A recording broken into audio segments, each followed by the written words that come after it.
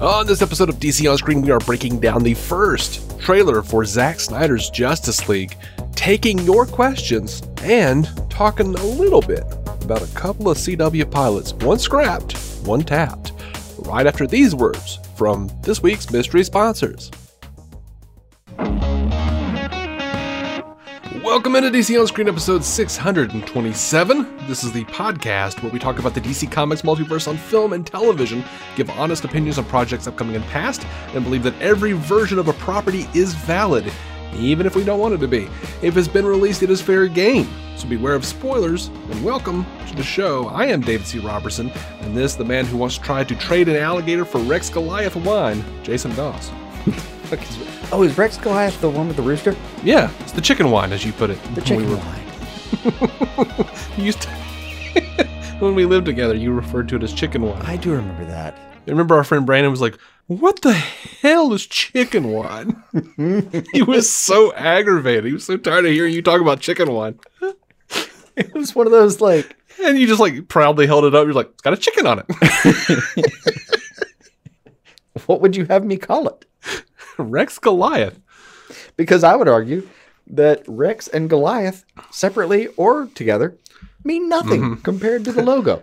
I agree. I don't know. Clearly a chicken. This is chicken wine.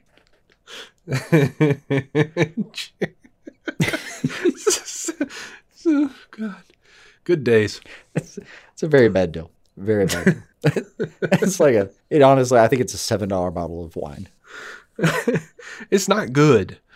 It's like surprisingly palatable for a $7 bottle of wine, but maybe it's palatable for a $7 bottle of wine. But and here's another consideration.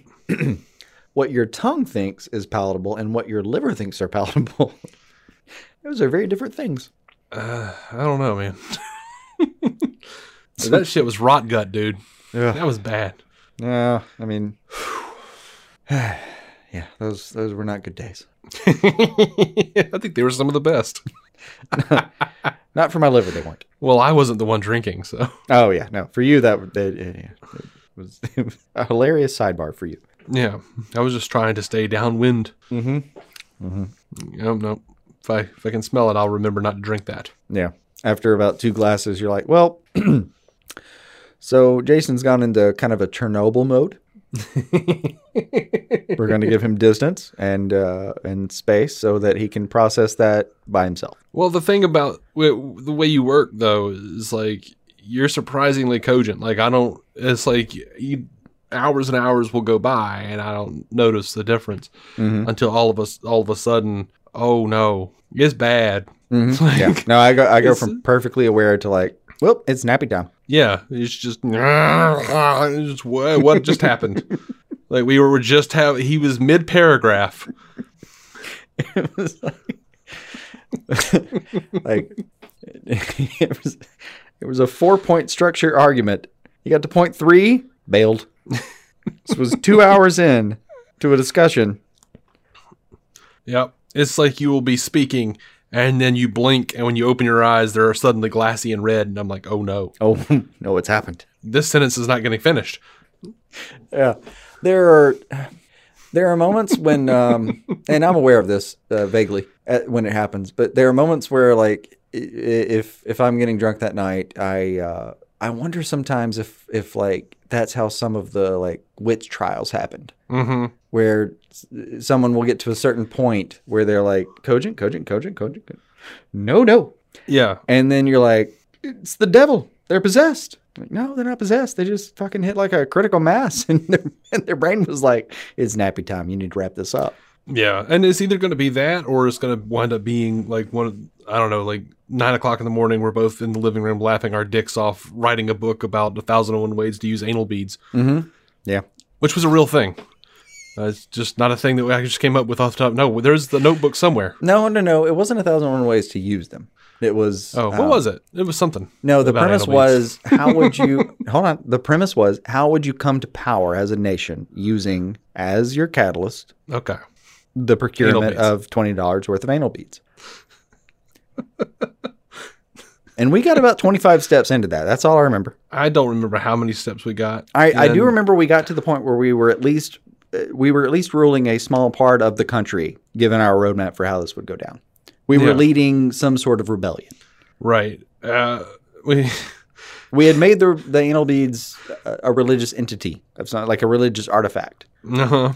And that was part of how we intended to go about that. I just remember we were laughing so hard we were weeping. Yeah, that was a real thing. And your dog looked very concerned. Yeah, she bailed. I don't remember the particulars either. I do remember thinking that it made sense at the time, and it made me very happy. I've turned my house upside down looking for that notebook. Me I too. Can't find it. I really want to know what the fuck we thought. It was like the absence of that notebook from both of our lives is... I think it's proof either for or against the existence of God. Yes, that's what I was going to say. I think it might be my best proof. Because God just was like, no. They don't. Neither one of you need that. They don't need to know about that later. It's cool. Either they'll read it and go, what were we thinking? We should never create anything again. Mm-hmm. Or they will read it and think, we are geniuses and we need to finish this. And I can't deal with either one of those things happening. Right, yeah. Yeah, as though the universe just gave us a mulligan on the whole thing. Of course, God would have known which one would have happened. And apparently chose to take it from us. Hoping that we would try again. The Lord doesn't always work in mysterious ways. Sometimes those ways are very obvious. And a notebook gets disintegrated so that you can have some sense of dignity.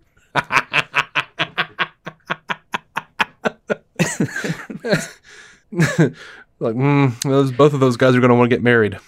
I say no. We're gonna zap. We're gonna let him bounce on this. This is why I gave you shitty memories. Okay. Right. Thank you to the patrons. Mm-hmm. Those beautiful, wonderful patrons. $1 a month gets you every episode ad-free. That is like, what, a sixth of your daily coffee from Starbucks? Oh, yeah. Yeah. Every episode ad-free. $5 a month. That's still less than a Starbucks. Mm-hmm. Gets you that plus whatever the hell else we decide to put up. And I apologize. Last week I meant to put up a Patreon episode. Didn't get around to listening to it to edit the thing. It was over an hour and a half long. Yeah. I did tease it to a couple of people, and they were like, "Oh, good." And I'm like, "It's all about Power Rangers and Death Note," and they were like, "Oh, I don't know that." I'm like, "Happy birthday!" We just recorded a whole bunch accidentally for another Patreon. So you got probably 2 things coming this week. I imagine. I don't know. Yeah. But if you don't want to deal with Patreon, or if you already do and want to help us out even more, you can go to dconscreen.com and click the donate button. And right next to the donate button is the store button. And that's where you can go and get merch, like t-shirts and like wall tapestries and mugs and all sorts of crap to clutter up your house with. And make your wife go, what the hell is this DC on screen shit? And then you play an episode and we're talking about anal beads. And then your marriage is in jeopardy. As is our way. Hashtag this is the way. But that's not what we're talking about today. We're not talking about no Mandalorian. Sounds like some kind of musical instrument. It really does. Cracks me up every time. Yeah, I constantly think about that. I'm just like, would it be like a woodwind instrument? Would it be... I think of it as a harmonica bass. Just not sure how it would come out. Like a harmonica that somehow sounds like a flute. By the way, did you see this story from... easier to play flute, I guess. Did you see that story from that rapper Lil Yachty? I didn't know that was a thing. He has a line in some song about a woman blowing that dick like a cello. And then he apologized for it, and he was like, okay, before y'all come at me, I thought for a minute that a cello was a woodwind instrument. And like I had like my A&R guy listen to it, like all these people listen to it, and nobody told me, hey man, I think that like this is a picture of a cello, and I don't think that's what you mean. That's just not. He's like, but you gotta admit it do sound good. I'm like, oh god. Like the line sounds good. Because no, it doesn't. Just no. Honey, sweetie, no. Like, in my head, there's just the vaguest chance that they thought they meant oboe. Oh. But I feel like that's giving them way too much credit. Maybe, And of course, you can always leave a 5-star written review on Apple Podcasts. That always helps, and that's free. By the way, we've got 99 reviews up. If you want to be the 100th, that'd be really cool. It'd be nice. That'd be quite the feather in your cap. Push it over the edge. Just put that feather right in there. Yeah. Don't be careful, because you don't want to tear a hole in the hat. Right. Those haberdasheries cost a lot of money, They do. All right. So let's talk about the big thing, the thing that everybody's talking about this week. Zack Snyder's Justice League trailer. Okay, cool. Yeah. What did you say? The trailer. Yeah, that's definitely what okay. I really dug it. What do you think, man? What do you have? Because I've got like a whole list of things that I love specifically. Oh no, we can go through them. I had the trailer queued up that I was just going to hit play and go through it if you wanted to. Sure. Just do a play-by-play. Sure, man. But long story short, I'm hyped as fuck. This thing looks amazing. Yeah. Like if you had shown me, if all right, you know how when you dream and you wake up later and you just kind of remember glimpses of it. Mm-hmm. If that's all I knew about this in say 2011, I can't even imagine how hyped I'd be to see it now. Right. And that being said, what's been set up and what's actually apparently happening. Oh God, are you fucking kidding me? Yeah. Oof. So I have something queued up if you just want to go through it play by play. Sure, man. Let's do it. I have the one that's got Snyder's little intro about like I'm excited to show you the first official trailer. Mm-hmm. Which indicates there's going to be another one at least. Yes. Yeah. You don't use first for only. Those are words mean things. Mm-hmm. So traditionally, yes. unless you're the word literally. Which also which now also means figuratively. Also infer means to imply according to the dictionary, which sidebar entirely. I'll be very quick. There's old detective novels I knew you were going to bring up Nero Wolfe. Yeah, I knew you were going to bring up Nero Wolfe. For sure. He like burns the dictionary the day that he opens it up, and like the second definition for figurative is literal. And he's like, well, we're done here, and just throws it in the fucking fire. And like not even just haphazardly, like he pulls out pages at a time and just chunks them into the fire. I feel that's me. I get that. That's my spirit animal. Infer and imply are now my ongoing battle. All right. So where I currently am on this trailer is it says HBO Max original. And you got something pulled up, or you just want me to play it? No, just play it. I've seen it too many times. I've seen it so many times. All right, so we got Soups still with the hole in his chest. Yeah, and I love this sound ripple that we see it coming out of his mouth, and it's like the sound ripple of Superman's death rattle flowing out like a wave and touching all of the pertinent people of the DC universe. Like, dude, that's dope. That is so good. It's a good metaphor, and it's also, it hints at some stuff. Like, we haven't seen him really use cold breath, right? No, I don't think we have in this canon.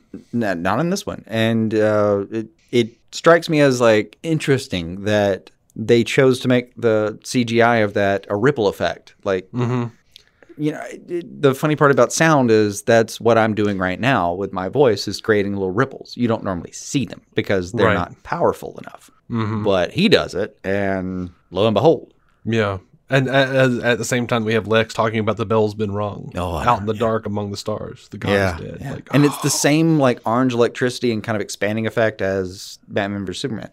Yeah, I mean, well, it's that exact scene. It's that him dying and with Doomsday around him. I liked the expanding voice enough that I was super enthralled by it. Also, fucking all the veins popping off, like that dude screamed on set. Yeah, that was some Hugh Jackman shit. Yeah, that was like Hugh Jackman opening a beer. All right, I'm at the bell's been rung. We're looking at a decimated city. I haven't worked out what city that is. Do you have it worked out? That we're following the wave through? Well, I just thought that was like the wreckage from the fight with Doomsday. Okay. I'm just making sure it wasn't a cut because the scene cuts, but that I'm good with that explanation. Interestingly enough, there are these like 45-degree angle, it looks like cuts through buildings that they've got to be Doomsday or some other Kryptonian that can do that shit. Just slice a fucking building like a Ginsu knife. Yeah, I thought it was, because there was that huge like energy explosion when Diana hit her wrists together and while fighting Doomsday. And well, there's that. Also, when you go to the next bed and he says like among the stars, and there's still that same ripple of energy coming out of what I assume is Superman's death cries, I guess. That just kind of expands into nothing. Like the whole universe went, what's one of those doing there? We should look into that. We're at the mascara. We're at The God is Dead. The CGI of that building falling in is really good. Yeah, I dug it. I had a dream. Almost like a premonition. Yeah. And we get those like nightmare shots. So like, shots. Oh my God. Yeah. Looks so good. And then, the money shot, the one that was released in the trailer and or the teaser to the trailer. Desaad, Darkseid, Granny Goodness. Yes. And my God, man, the thralls of parademons lining the walkway. Oh, yeah. Oh, man. No shortage of personnel for his war here. Yeah, no. He gonna be all right. I love how like this took me aback a little bit, but because this is subtle, I think. But when Steppenwolf, he's like, "My lord, this world will fall." Blah blah blah. I love that when Steppenwolf bows to Darkseid. And by the way, Steppenwolf, huge dude. Darkseid, way bigger. Yeah, way bigger. Yeah. I love that when Steppenwolf bows, his armor slides down, leaving him vulnerable. Yes. Yeah. Well, he's made a big point of pointing out that so good. The armor itself is its own kind of it's AI armor. Like it when he's getting hit with all the we'll see in a second. We saw it in the teasers, especially in the gray. And shit, the gray thing. Like his armor is adapting to him being hit with a bunch of arrows and adapting to whatever blow it takes on. So when he's vulnerable here, that makes a lot of sense that the armor comes down and also given Darkseid, I don't feel like he would let you, even bowing, not like admit some vulnerability and show your face. Yeah. It's Darkseid we're talking about here. He wants he wants submission. Absolute obedience and submission. Yeah. Yeah. I loved it. I thought it was really it's an subtle. honor to even do something on his behalf. Yeah. Yeah. What was that? And Wonder Woman before, I think that's the first teaser we were given, is her actual scene where they kind of revealed Darkseid. Yeah, way back. And then these kind of the hieroglyphic forms in between that kind of look boxish. Like it looks like a morphing box, which seems like a good kind of pictographic mother box. Is like something you would carve in the days that you would carve something in. Yeah, sure. This world will fall. Where I am now. And just Jesus fucking Christ, the action starts heavy. Oh man, I don't know who that Amazon is that is taking off that horse, but she dead. She is straight dead. That head went in like 30 different pieces, man. Oh yeah. Well, are you talking about the one that's from the grave? Or the one where like this is the one where she's just like riding on a horse and he axes her? Oh, she's gone. Yeah, no, but if you like pause it, you can see like her head goes in like 30 different pieces. It just like lops her freaking head into pieces. I'm gonna try to pause it there now. That sounds fun. Hold on. Like, oh my. Yeah. Oh. It's like I was watching it for like the umpteenth time, and my wife was sitting here in the office with me, and I was like, "Oh, did you see that? Like, oh my God!" And she was like, "No, let me see. Like, go back." And I pulled it back, and she was like, "Oh." I was like, "Yeah." Then she goes, "Play it again." So once again, my wife thinks Wonder Woman lopping heads off would be cool. I regret to inform anyone, as do my sisters, connected to that Amazonian, that she did not survive the encounter. No, she. That was a sad day in Amazonia. She ain't coming home. Yo, she ain't coming home. So we're into I Need Warriors. Just fucking really just so much fun to see Ben Affleck in that role again right now. And knowing that there's so much coming that's like, man. Oh, there's a lot coming. We have not. You'll have to forgive sexual entendres. Well, for the you don't have to. Well, you don't have to. But I ask you to just look past it for the moment. So much fun to see him in a role that we know is just, we're probably 50-50 at a stage where he may not be on board anymore. I mean, he's doing The Flash. I know. He signed on for some new stuff there. I believe he was one of the ones that signed up for a couple of the reshoot moments. But yeah, he also because it's not reshoots, it's additional footage. It was additional footage. That is a very good distinction. Yeah, it's Joker shit though. I mean, yeah. But I get it though when he was like, yeah, if that's what we're doing, I'll suit up again. All right. Yeah. All right, good man. See you there. Yeah. I'm not willing to count him out entirely at this stage because, dear God, I've been willing to count things out entirely, and the world has changed. So yeah, I think if Zack gets more, Ben will do more. That's my thought. I think that's where I would place things right now. Is like, man, if this goes well and he gets, and by the way, Ben Affleck is a person who can pick his shot right now. He is at that stage in his career. He can decide. He has been if he for a wants really to long time. Yeah, he does not have to do a thing he doesn't want to do. He proved that. So if all the pieces are in place, and honestly, if Emmerich it loses this battle, is where I would put it. Yeah, we may get more. It was nice to see him here. Yeah, just a little bit we did. Emmerich be damned if this thing does what we hope it will. HBO Max will make more, and Emmerich won't have a damn thing to say about it because Kyler is going to be like, my dick's bigger. That's just how it is. Sorry, bro.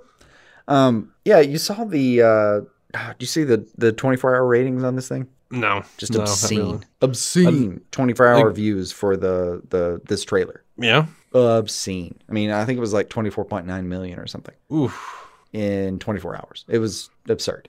Yeah, that's impressive. And that's impressive. I mean, I know I was at least, no exaggeration, 25 of those. Yeah. In the first 25 hours? 25 million of those? I was trying to limit the hyperbole, but yeah, like 20, 25. Yeah, I've probably watched it 20, 25 times myself. And that's not with prep for the show. Yeah. That's just me sitting there wide-eyed and going, dude, we saw Cyborg with at least 3 arms. I think I saw a 4th. I think there was an auxiliary going behind him. Yeah. Yeah. So. All right. Well, keep going through the play-by-play. I Need Warriors. We see Diana from the heist scene. Uh-huh. Using the arm thing. You son of a bitch, I'm in. Sorry, heist. Rick and Morty. I had to say it. Don't blame me. All right. So am I wrong about this, though? In the cut, I don't think she uses the actual the sleeve thing, the bracelet thing. I think that was original to the theatrical cut, that she instead used like the speed thing. Mm-hmm. I don't remember using the actual gauntlets as, she can do that concussive thing. I remember, I mean, she did it in BVS, but. Yeah, she did that and it like blew Doomsday back. Yeah. I don't think I could be wrong. It's been a minute. I don't think she used the concussive part in the museum heist. I think it was. Oh, yeah. She just did that thing. And it was actually a cool shot. It was a cool scene where she just like went in front of all the bullets and gauntleted, and bounced them back and everything. Yeah. I don't remember using that. But if that was a Whedon, it was not the most egregious thing he did in that movie. Yeah. I mean, he's a piece of shit, but he's not. Not every fucking shot was terrible. Not every scene or idea was terrible. There were a couple of things in there that were all right. Largely, yeah, you tanked it, but we can come up with some scenes that were worth doing. Mm-hmm. All right, so we got some more. All right, so here's what you were talking about. We got some more like I'm building a team. I need warriors. All that stuff. All right, just pausing it. I see 2 arms. I see a gauntleted like fucking Gatling gun coming out of his. Looks like a sonic cannon or something. Some kind of damn cannon. He about to shoot some shit the fuck up. And then there's whatever dangling from the back of him. I mean, that kind of looks like a freaking belt of bullets. Could be. But then there's another thing even further over that looks like an arm behind the other arm. Let me go back and pause on that part. Which Zack says there's going to be 4 arms in this thing. So now I'm good with that. I just whether it's in that shot or not. I don't think it's in that shot personally. Okay. But I could be swayed because I don't know what's going out at the back of that. It is behind the left arm for sure. Mm-hmm. Then we go to Barry, and say what you will about Barry's running style, but I kind of like it for like high speed running style. Yeah, no, I'm fine with it. You know, it doesn't make sense. Like if you're an actual runner, you're kind of trained to like. Well, I say that this is me talking from 25 years ago when I was actually doing some training. Is like you're trained to like keep your elbows in. You keep your arm motions pretty well synced to your legs, but you're not trying to create like extra aerodynamic problems. You basically run by keeping your arms to your side and moving them pretty well. One, cinematically, this pose where he's like hitting the ground and like this weird fucking like the back leg is so far back and the front leg is just hiked like he's fucking about to hit an offensive lineman. I get it. But it looks really good. And I don't know what the fuck actual motion looks like in speedster time. Yeah. You know what we normally see of Barry Allen when he's drawn is however the fuck that artist thinks running works. Right. And, you know, I have seen a lot of people from previous shots of Flash be like, well, trained runners do this. And them. Dude, who the hell said Ezra Miller or Barry Allen is a trained runner? No one. He's specifically not. He's just a guy with super speed.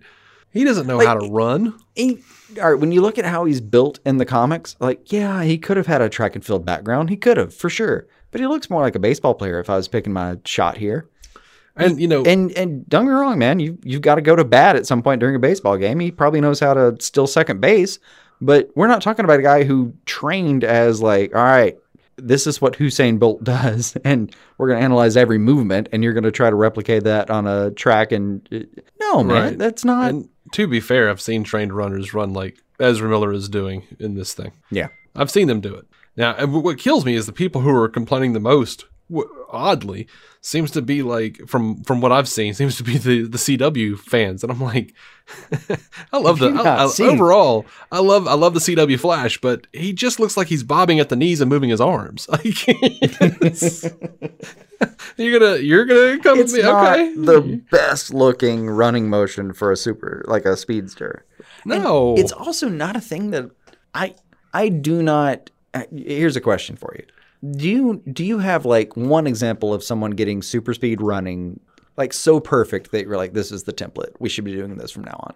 Because I feel like everyone misses it a little bit here and there. It always looks weird. It always looks a little off. I mean, Wonder Woman looked super off. They tried to do it from like the front angle, and the motions were right as far as what Gal Gadot was doing, but it didn't, like the way the background transferred. It kind of looked like. See if this sounds weird. It kind of felt like the way the background looks when you're in a car in a sitcom. Mm-hmm. Like it passed, and I know it passed at what is technically the right rate, but somehow it didn't. It just didn't feel right. I mean, there's that. I mean, shit. Like, I don't know that I've ever seen it just right. Yeah, no, and it ultimately comes down to like if I stare at it and I'm like, it looks like shit. Yeah, but on the other hand, I'm just like, it's fine. I'll say this: what Snyder's doing here is the best I've seen it. Yeah, except for maybe. I mean, they're going for two different things, but I really like the X-Men movies thing with Quicksilver. Like, I really like the way that they portrayed it there. Really? Well, because he wasn't just running constantly. It wasn't just like... It was just like... He'd stop to taste soup. Yeah, like, I really like that everything is just super slowed down, and that tells us, oh, he's moving really freaking fast. Yes, for him, it's just... time is beside the point. That's what made it feel... No, I like the me. moments where Barry talks about how, like, man, just the city for me is so boring. I mean, everyone's still. It's like running through a museum. Yeah, he can't find events that happen for him quickly enough for them to actually be events. They're all just still, like motion capture, still frames.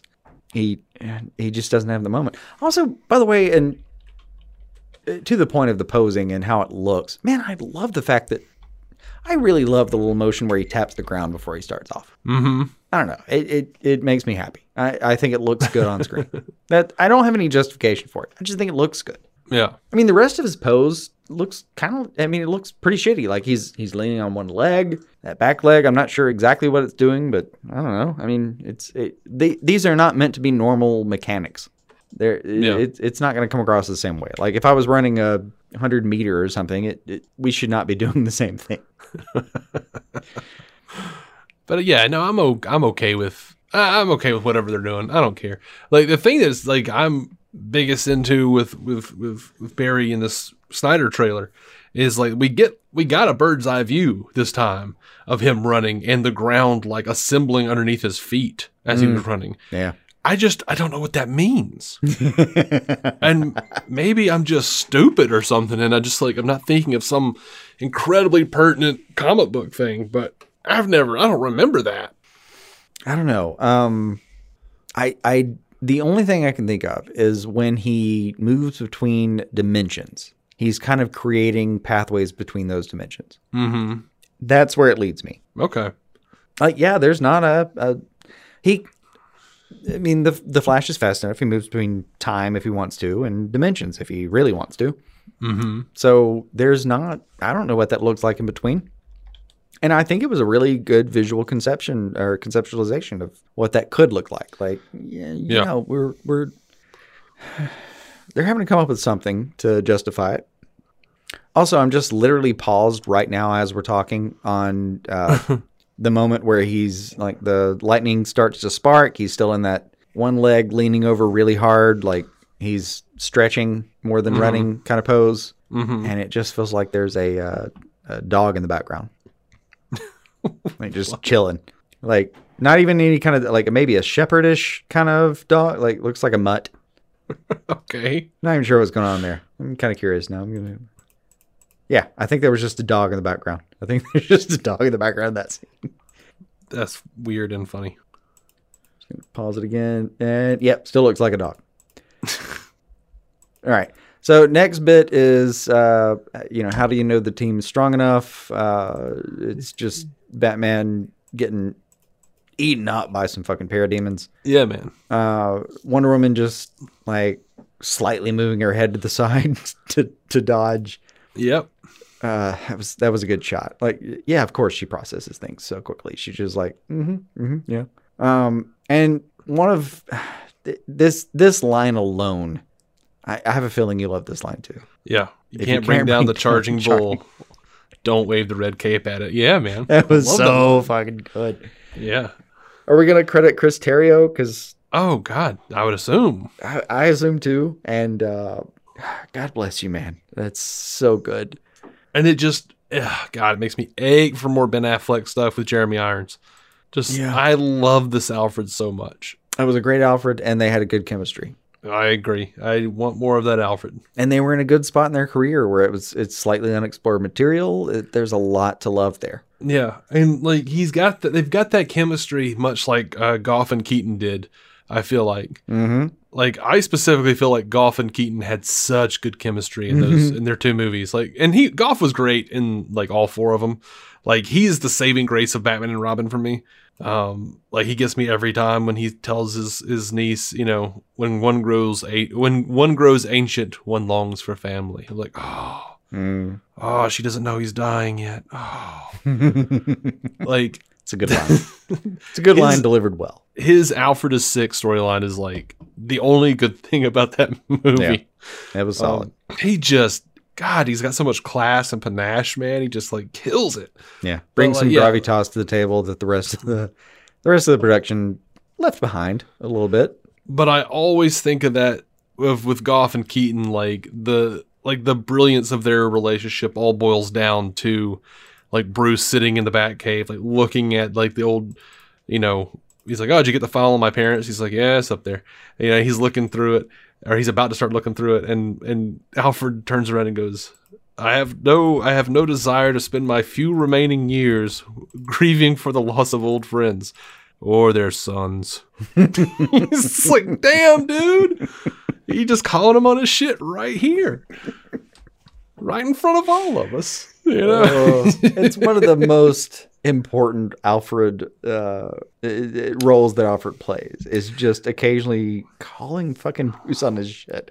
But it's so good because he like still knows his place to some degree, but Bruce knows him well enough. So like Bruce is gonna stop and go before he even says it, he's like, "What's on your mind, Alfred?" Like he already knows Alfred's upset about something. He's annoyed, and that's when he like hits him with that line. You're like, yeah, but you can tell he's not just like dismissively like, what are you talking about? Like, you can tell he cares and he wants to know actually what he's thinking, and then you can tell it's a little bit devastating when he actually says it. Yeah, like, absolutely. So like I get the same feelings from Irons and Affleck when I see Batman v Superman. He's like, is this who we are now? And he's like, we've always been criminals. Yeah. Like Affleck's annoyed that he has to explain this to Alfred, but he's more annoyed that Alfred's right. Like this is a 25-year-old conversation for them. Yeah. They know the ins and outs. The subtleties are commonplace. They don't have to, there's no need for exposition. And I also appreciate the fact as fans that we were not given, we were not mansplained about how that relationship worked. And some people needed it, apparently. Like, some people were just like, oh, everybody's this is the murderverse. And I'm like, do you not see how pissed Alfred is? Are you not listening to their whole, like, every interaction they have is Alfred being like, dude, this is bullshit. And Ben Affleck going, no, this is what's needed. This way and this way. 20 years in Gotham, Alfred. Like the whole, oh my God. How many men stayed good? We've seen what promises are worth. Mm-hmm. So I want to watch it again, and I'm just trying to hold off until that freaking IMAX version gets out there. No, I did. I did. Night before last. Yeah. We're gonna have to do our commentary episodes for Patreon because I'm chomping at the bit to watch these things again. Yeah. I tweeted about it too, but it happens regularly where I'm like, yeah, I'm just going to throw this on the background. And then I'll just sit down and like a couple hours go by and I've just watched the end of the movie. Mm-hmm. Yeah. What really fucks with me is there's so in the garage, we just kind of had like a spare TV that still has, it's a Roku TV, so it still has access to everything, including now HBO Max. So I'll throw it on in the background sometimes. Like, I'm going to be going in and out of the garage doing whatever, home repair or whatever the fuck it's honestly mostly home repairs. And I'm going to go in and out of this over and over again. So I'm going to throw it on. I'll walk through and see a scene and think, oh, that's good. Maybe pause for a second here. And then I'll find myself being like, and then I'll actually pause that and come back to it later when everyone's asleep and I can go back downstairs to my office and watch. Yeah. And just 2 hours go by. And I'm like, I'm just going to watch the scene. No, that's not how that worked out. It's a slippery slope, man. Yeah. Okay, so that freaking John Kent picture hitting the water and sinking, and then to hear Kevin Costner, that voiceover, you were sent here for a reason, and even if it takes you the rest of your life, find out what that reason is. With like freaking reborn Superman in the black and silver doing the Man of Steel gravity loss thing, taking off and then transforming into what I hope is Cyborg's first flight. Yeah. All of that, like, dude, got me in the feels. Like, I choked. Like, I choked as soon as I saw John Kent hit the water. I was like, and you see, like, Superman laying down. It looks like he's laying down in the background. You're like, what? Oh, no. Okay, hold on. I have a couple questions and thoughts about that. Let's get to it. I'm just going to hit play again. I'm watching Aquaman take a shot with his trident and miss. Then don't wave the red cape at it, that scene. So they're sitting around, but they're not dressed up. It's not the like, I don't care how many devils he's faced and how many hell kind of thing. Right. It feels like parts of that scene were shot and released in the theatrical cut. And then we have the shot of what looks like maybe the Brooklyn Bridge. It's been a minute since I've been to New York. But with the black Superman logo on it, Lois Lane looking up, we know what that's about to lead to. Because that's an entirely different scene now, apparently. And then we just have these fuckers coming in, and then Uxas. Uxas. Yeah. No Y sound. Uxas. Yeah. just swinging. As far as I know. Swinging his damn axe. And I almost wondered, like, does Zeus just get so powerful that he just doesn't need a fucking axe anymore? And he's like, yeah, here you go, Steppenwolf, you can have this. Yeah, I don't know if that was like, I mean, maybe. I don't know. Darkseid doesn't need a weapon. I mean, they're the new gods, so at some point there were old gods, and maybe he was doing the Steppenwolf job. And, no, he's fourth world. There were, God knows whatever happened before. So, and I don't know. And Darkseid is obviously the tagline. So no matter where you go, and he even survived the Scott Snyder take on the universe. He's fine. He's still fucking Darkseid, and there were storylines built around the whole Darkseid is. Yeah, I think Alan Davis had him stuck in the fourth wall for a minute, but no, he got out of that. He did get stuck. Yeah. Did I say fourth wall? Source wall. Source wall. Yeah. Sorry. Yeah. Fourth wall. Yeah. So, all right. So there's this shot though where it's this. What is it like? Kevin Costner fishing. Yeah. Kind of looks like him with a smallmouth bass, maybe. Where it just looks like this like super down home kind of photo. In what looks like the same amber fucking liquid from what was it called? The Genesis Bowl? Yeah. I know what you're talking about. That sure as hell looks like Henry Cavill being lowered into it. Or maybe having crawled out of it, and I don't know. We'll see. I think he's being... I'm going to go back. He's going down. I'm not sure by what mechanism he's going down, but he's going down. And it's kind of after the photo has gone down. So I feel very good about the transfer of motion here. That dude is going in that pit. Okay. And then we just get to like some wide shots of, you were sent here for a reason. That's, just Ray Fisher fucking owning the screen there for a second. With his arms outstretched. Yeah, it's a good shot. Yeah, it's a good shot. Yeah. Wonder Woman reaching out for her sword. Just another. Did you leave this trailer thinking, oh, God, that was gorgeous? I didn't leave it. I've been stuck inside of it since it came out. Thinking the whole time, oh, so pretty. It's so pretty. I want to insure it with my local insurance agent. So I saw, there's Wonder Woman reaching out for the sword. There's Aquaman just like holding back the water. And by the way, is that the same Aquaman holding back the water scene from the theatrical cut? I think it is probably, but it's going to be in a different place in the movie, from what I understand. Okay. It's the same moment, but I didn't know where to contextualize that. I mean, it's Aquaman doing his thing. Then we've got Iris and Barry meeting. Yep. Happy to see that back in. Yeah, that's going to be good. And actually, realized visually, because so much of that scene has not been completely finished. It's just been sort of like half CGI animatic. Yeah. And I think, short of a couple of released screenshots, and I want to say a couple of just like drawings of storyboards. I think this is the first. I think this is her official introduction. Yeah, and sounds fantastic. I mean, we've seen pictures, but I've seen the picture of just her kind of on the ground being held a little bit at the sides. Yeah, and I've definitely seen pictures of her on her feet, but that was about it. And it was mostly in stories where they're like, "Well, this scene was cut." Yep. And we got Bruce being cold, and then Bruce being Batman. Freaking Bat Tank. Hold on, we're not quite to Bat Tank. I'm actually kind of curious. I think that's still Steppenwolf in the background with Wonder Woman fighting him. Yeah. Where he's just like holding off parademons with his gauntlets. Yeah. And then we've got a quick shot of Superman, shirtless Superman. I'm sure something that, like, if I had to entice my wife to watch this film, that would be the scene I would show her. Yep. We're like, well, there's 10 seconds of this and that. Okay, cool. Hey, look, man candy. I get it. I understand objectively that he's a snack. Not fighting anybody on that. That dude's a whole damn meal. Not fighting anybody on it. All right, and then we go to...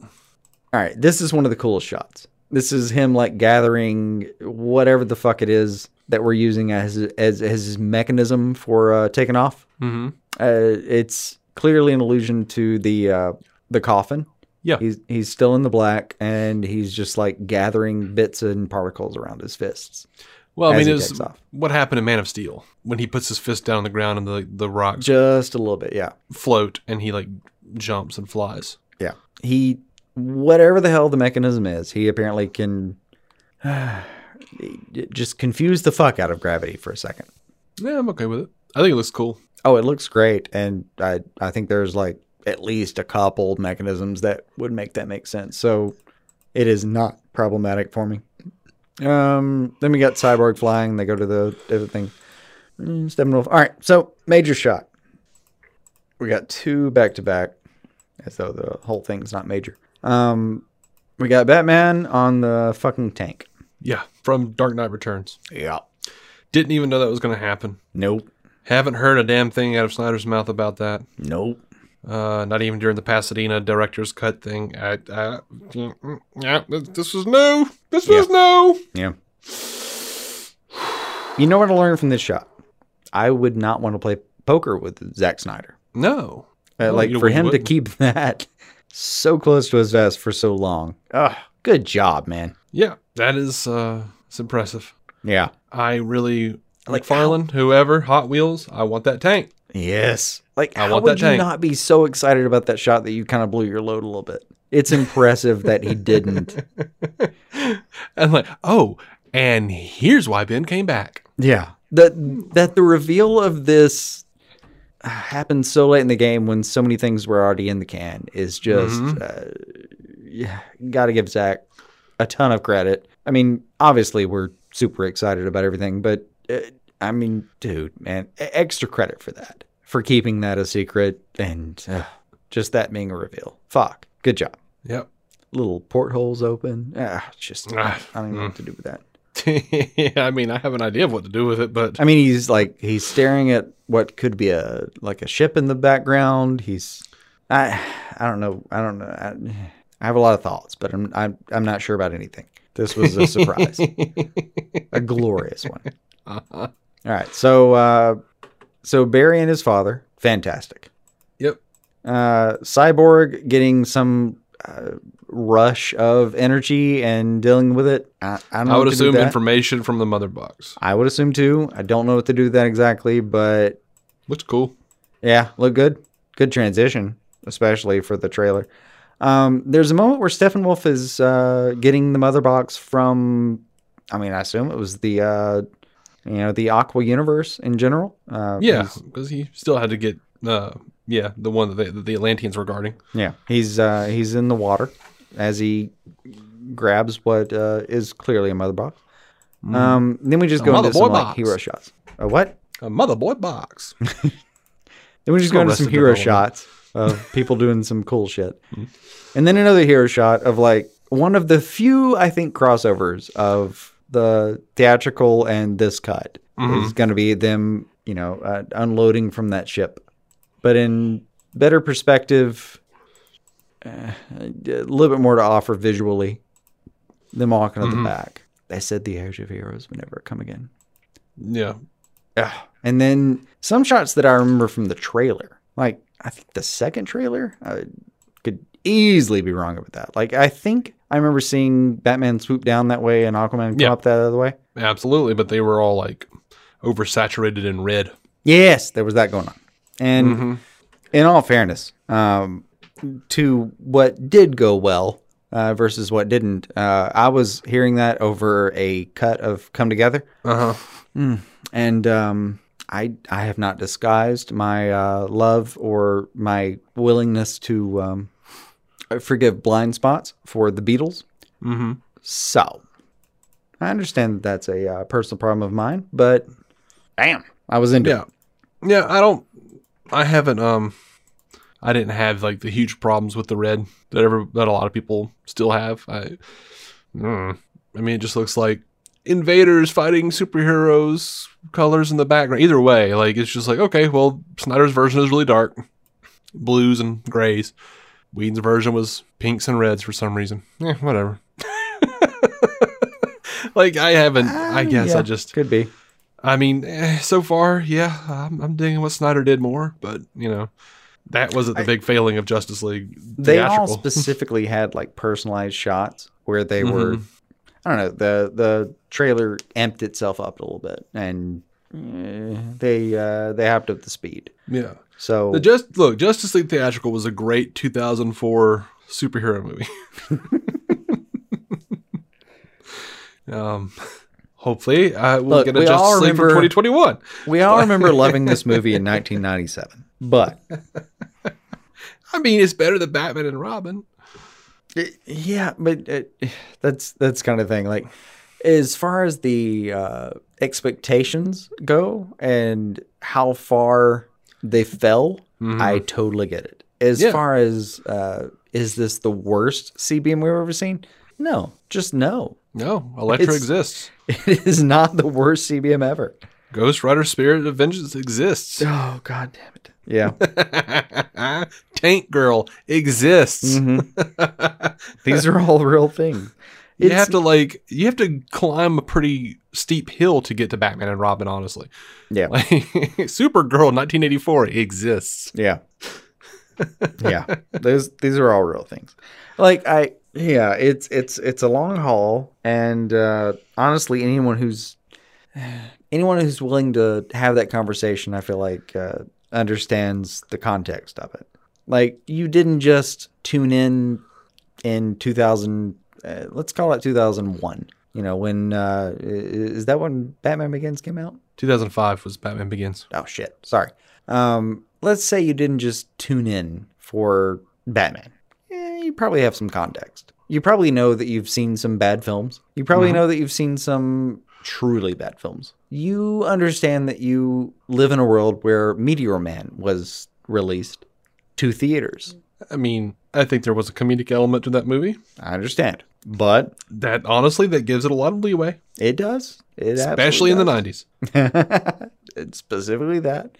Absolutely. But you also and then when you understand consider the fact that, you know, they didn't have many black superheroes back then. It was like Meteor Man and Blank Man. Oh, yeah. No. So those two were competing to be the campiest.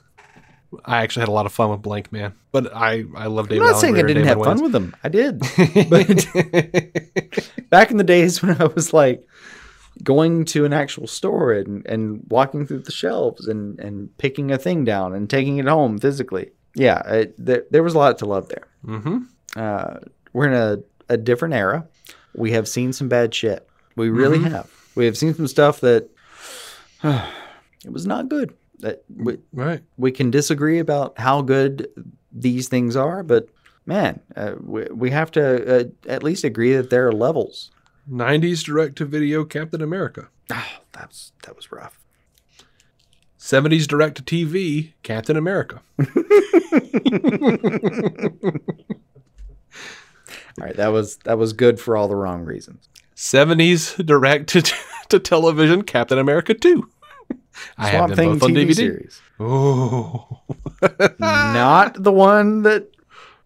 Either, but not the recent one. Right, not the recent one. The USA show. Yeah. Yeah. You could argue that Toxic Avengers was better. Toxic Crusaders or Toxic Avenger? I thought it was Toxic Avengers, but there was the Toxic Avenger movies that had Toxie, but then there was the cartoon that was Toxic Crusaders where he had a team, and it was way less bare titties. Okay, with zero research, I would be happy to argue that possibly they were derivative. Well, yeah, I mean, they totally just made their own Teenage Mutant Ninja Turtle show with Trauma Films. Like, that's what they did. That's the one. Yeah. Yeah, like Trauma was just like, oh, we could do this, but with Toxie. Okay, yeah, same character. It's just way more kid friendly. Yeah, I have most of the shows figures that you watched when you were like, did you have this experience where you were like, it's 2 a.m. at your grandparents' house or something? Like, everyone was asleep 4 hours ago. And no one made sure you were asleep. So you just get free reign over actually getting to watch stuff. And, of course, given our age, we were in the age of actually going to a television and flipping channels. And you just got to watch whatever the fuck was actually happening. Yeah. And yeah, a lot of what was happening on USA, in my memory, late in the game before certain things changed, was deeply weird and a lot of fun. Like, I think that's where I saw Weird Science. Oh man, I used to watch Weird Science on Saturdays. Yeah. It wasn't even late. It was just like 9 o'clock on Saturdays. Like they played Weird Science. That's what lulled me into my mood to watch Star Trek DS9 and Voyager, which were back to back. Nice. Yeah, man. Like I was like, oh, I just gotta wait for this damn news to be over. Weird Science is over. Now I just got like 30 minutes to wait for the news to be done. Then Deep Space Nine. See what happens with the Dominion War this week. Nice. Yeah, me and Matt Carroll used to like sit on the phone and, you know, talk about how Vanessa Angel was hotter than what's her face from the movie, from the Weird Science movie. Yeah, I don't remember her name now, but I just looked it up the other day because I was talking to my wife. Still arguable.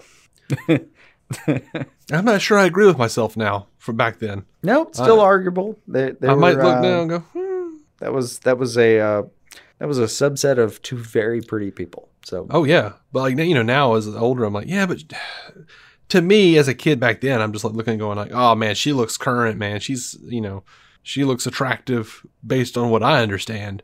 But like now looking back, I'm like, I don't know. The other one, Kelly LeBrock, she was actually probably hotter. It was just the 80s were throwing me off. Yeah. No, the perception part comes in waves. Yeah. So, and of course, you know, the movie had, what's his face? I remember his name from Agents of S.H.I.E.L.D., but I don't remember his real name. Bill Paxton. Oh, shit. Yeah, it did. And a very young Robert Downey Jr. dumping a slushie on the two protagonists' heads in the mall. Jesus. I forgot about all that. Yeah, man. But yeah, I watched Hall the movie? I think so. I think he was. Or the show? He was the movie. Okay. The show where, I mean, I don't think I knew either of the guys from the show. I watched the show pretty religiously, but I do not remember anything about it at this point. Yeah. Sorry. It's been... No, I mean, it's fine. Approximately 24 years. I don't feel like it actually had, and maybe I'm wrong, it was like five seasons. I don't think it had like a real overarching story, but it was damn entertaining week by week. I enjoyed it. Yeah. Anyway. I could see that. This shot of Black Superman, Black Suit Superman is Black Superman, and I feel like he's just geared up, waiting to just eyebolting hate me for that sidebar. I mean, there's a full grimace, the eyes are red, and the suit is black. Yeah, did you see like all the people talking about this Superman is pure evil? This is not Superman. I'm like, yes, this is an out of context angry Superman. Did you see on Twitter how like I just like gathered all these pictures of angry Superman from being? I did. I have a couple of them on my walls. It's like the most ridiculous argument I've ever seen. Superman I normally lean into like the idea of like, oh, let's take people's arguments seriously, and this is one of those where I'm like, yeah, go fuck yourself. That like we, first of all, it's not unprecedented, and second, we're moving in a direction here. So even if you do disagree with current soups, there's a whole plan. Yeah. And look, man, even the best of us are cranky when we wake up. Oh, God. I'm this man just came back from the dead. Yeah. I can't even imagine for myself. To find that all his shit's being messed up by some alien invaders. No. His shit being worked. I can't even imagine. All right. So we get the, you know... Red Bruce, it has to. Yeah, it has to. And then we get the stinger at the trailer. The whole... We live in a society where honor is a distant memory. Isn't that right? Batman. And it's the Joker in a SWAT jacket in the Knightmare timeline. How did you feel about that, man? I have so many loves. All right, so where to start? I don't know. Did you feel like did you feel like Joker sounded Irish? I didn't. Yeah, I didn't either. And then my wife said, "Why does he sound Irish?" And I swear to God, every time I've heard it after it, he sounds Irish to me. He's like, "We live in a society where honor is a distant memory." Like, that's what I hear now. That's what I hear now. And it cracks her up. He's just attenuating the end of his sentences. I think that's all that is. And my response was stop. But in my heart, I was just thinking like, no, it's the Joker. He can do whatever he wants, really. I mean, Joker changes from day to day. I mean, no one's explaining why he's got this. He doesn't have the tattoos anymore. Yeah, I mean, all right. So, all right. I think that's a. All right. Did I just ruin it for you now? Restarting again. That's just the way he was phrasing himself. I didn't think that was weird or off-putting or particularly Irish in particular. I feel like that was just how he was phrasing himself these days. And if we're looking back into how, and by the way, help me out with this. Is it Leto or Leto? Leto. Sorry, it's been a minute, and I knew something was off for me, and it's I couldn't remember how that. I say his name every week on the show. Yeah, it's every time I think it has not been a minute. Every time I think his name should be Letto for it to be Leto, but your excuses fail. Just so we're on board. Yeah, I didn't think that sounded strange to me, but I could accept that. I mean, I guess. Overall, no. Yeah. Just overall, no. I didn't hear it until she said it, and now that's all I hear. And no, even I'm then, just easily no. swayed. Like even then, he's very deliberate about his phrasing, but it's not weird. It's not un-American as far as the dialect. Right. Well, I don't want it to sound like my wife was going, "What's that accent he's got? That's un-American." Because that's not what she was doing at all. No, your wife would be more specific about where it came from, which is what she did. I just don't think that I don't agree on this one. Fair enough. I mean, I would rather hear that. I don't want her to be right. I think it makes sense. Also, not in this situation, I don't. His arrival in this trailer. But by the way, did you see this? I don't know who put it together, but it must be 60 different reaction takes to this trailer. And hilariously, there's just Jody in the top left corner. Just looking like a still frame the entire time. But yeah, I forget how they phrased the description of it, but yeah, it's just every take on top of each other. So much so that when they've synced up the audio of the dialogue that's narrating the trailer, it still sounds a little devilish because you can't sync it up so precisely. Yeah, and the major reaction is when Leto turns his head. Just, isn't that right, Batman? Is just the major turning point for a lot of people for this trailer. In a positive way or a negative way? Oh, no. In a super, just the audio blew out. Gotcha. It was enthusiastic. Okay. Yeah, I don't watch a lot of reaction videos.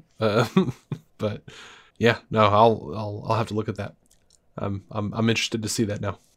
All right. Well, we have finished the first page of 13. So let's get on with it. So we're there. Yeah. So apparently, the Snyder Cut's going to have 10 minutes of intermission if it's ever in theaters. Snyder said he was telling I guess it's Minutemen or just the Minutemen. I don't know. Says it's 4 hours of picture and then the credits. I think it goes over, it does go over 4 hours by a few minutes, but that's, because of the titles, because there's a lot of people that worked on the movie. If ever the movie is ever to be viewed in a cinema, we have a 10-minute intermission, which is built into the movie. It has like a beautiful suite of music, so that adds an extra 10 minutes to the movie. Right. I don't think I've ever been to a movie that had an intermission. There was a re-release of Gone with the Wind at some point. I remember watching Gone with the Wind on VHS, and it started an intermission, and then you had to take out the tape and put in another tape. No, I mean, but built in like that, yeah. That I went to an actual theater to watch Gone with the Wind at some point. Okay. And there was an intermission. I do not remember how long that was. Fair enough. Alvaro on Vero says to Zach, will we see jokes like Bruce telling Arthur, I hear you talk to fish, or have you wiped them out now? And Snyder just said, not a lot of jokes. Yeah, I don't feel like that's going to be there. You don't think so? I actually liked that joke. It wasn't a bad joke. It felt very Batman the Animated Series to me. Yeah. The Justice's Gray Edition is coming. Zach has said that he's working on a Justice's Gray Edition. It's going to be the black and white version. We already knew this. He already said he really wanted to put out a black and white version of it. Yeah. And now he's actually put out stills of it and said that he's working on it. And that's exciting. I'm interested to see a black and white version. I'll watch however many damn versions he puts out. Yeah, he's working on it. But then again, I love the black and white version of Logan. Like, I bought that Blu-ray with both. It's like, it looks so good. Yeah. That's a good shot. I mean, there were a lot of good shots from that black and white. Yes. No, he was telling the Minutemen, part of the reason I really wanted to do the scene between Batman and Joker in the Knightmare sequence was because I felt like this universe, it was important to me that Batman and Joker have a scene together. He says the Batman versus Joker conflict is central to the universe. He says it seemed odd to me, or a shame, that we haven't seen them together. And frankly, it was a conflict that I had planned for, the Knightmare sequence. I was excited to get the opportunity to do it, to have a little taste of it, so I thought it was important for fans to see their Batman and this cinematic universe's Joker come into some small conflict. Yeah, I agree. That was one of the things that, like, I've just been like, man, I would have loved to have seen those guys together, because we never really did. I agree that it's valuable, and I appreciate it. I just, seems like he took advantage of a moment where it may not be that consequential, but him taking advantage of that moment was a really good call. Yeah. I'm very grateful. Whatever happens. Yeah. I'll be very interested to see what this is. On the same show, he said, the reality is, as far as I know, there's no interest and or appetite to do more of these movies from Warner Brothers, with me anyway. But I didn't think finishing this film correctly would ever happen.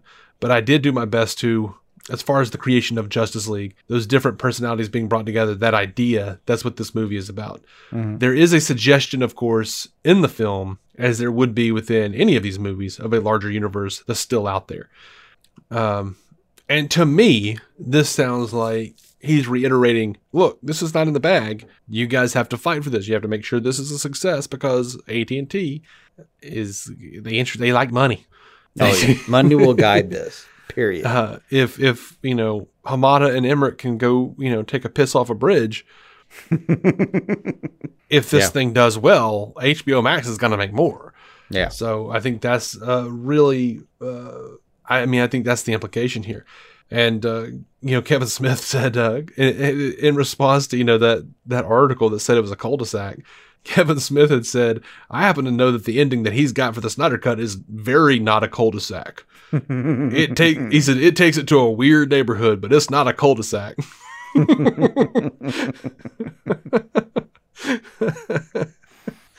Yeah. You saw those pictures of Leto's Joker that they released before the trailer with him sitting in that hallway. Yep. Looks fantastic. I don't love care the idea that that's the Arkham prison model.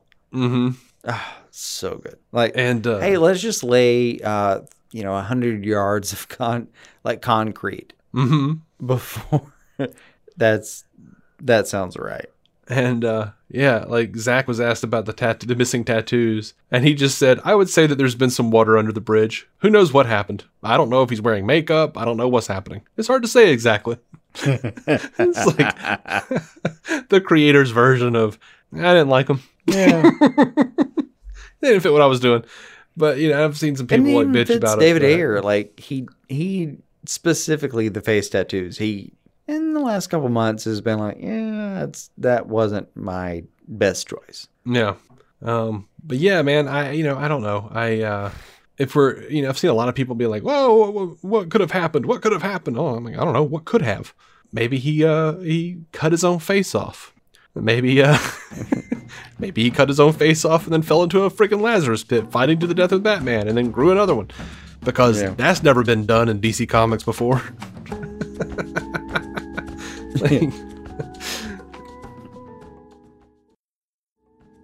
I really like this. Zach was talking about the differences between the blue suit and the black suit. And he says the black suit, you can say that in modern Krypton when he left, everyone was wearing black suits. So it's sort of linked to, in some ways, the old world. I think it's a more direct relationship to his family. In a lot of ways, the blue suit to me represents his place on Earth. The blue suit is his suit of a hero, the suit of his destiny, whereas the black suit is more personal in a lot of ways, more about his family. One is outward, one is inward. And I think that those things, the expression of that could be, well, let's put it this way. It was always my intention with the larger arc of the movies to realize that more completely, but I think you get a sense of it here. Yeah, I like that. I dig it. Now, the Snyder Cut is going to be released March 18th on HBO Max in the US and on Crave in Canada. And it's going to be available on HBO Go territories in Asia and on HBO services in Europe, across the Nordics, Central Europe, Spain, and Portugal.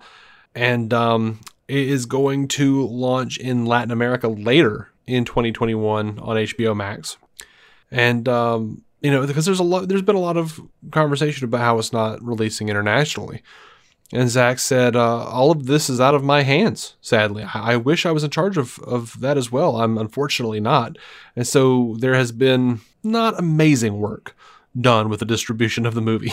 He says, I don't know why that is. I honestly couldn't put my finger on it. I don't want to seem like there's some sort of conspiracy out there. I don't think so. I think part of the problem is no one saw the movie coming. I think that the normal window, or the normal way people in Hollywood distribute movies, is they understand when the movie gets made that it's going to have to be distributed, and they have a 2-year window to figure that all out. The problem is this happened in 6 months, came to life, and it's caught everyone off guard. And I think, and also the demand has caught everyone off guard. I do believe that even when the movie was sort of greenlit, the Snyder Cut version was greenlit, I don't know that there was a sense of urgency or an understanding of the worldwide demand that would be required of distribution and the studio and everyone to satisfy. So, everybody wants it. Yeah. Except for some sad guys on the internet.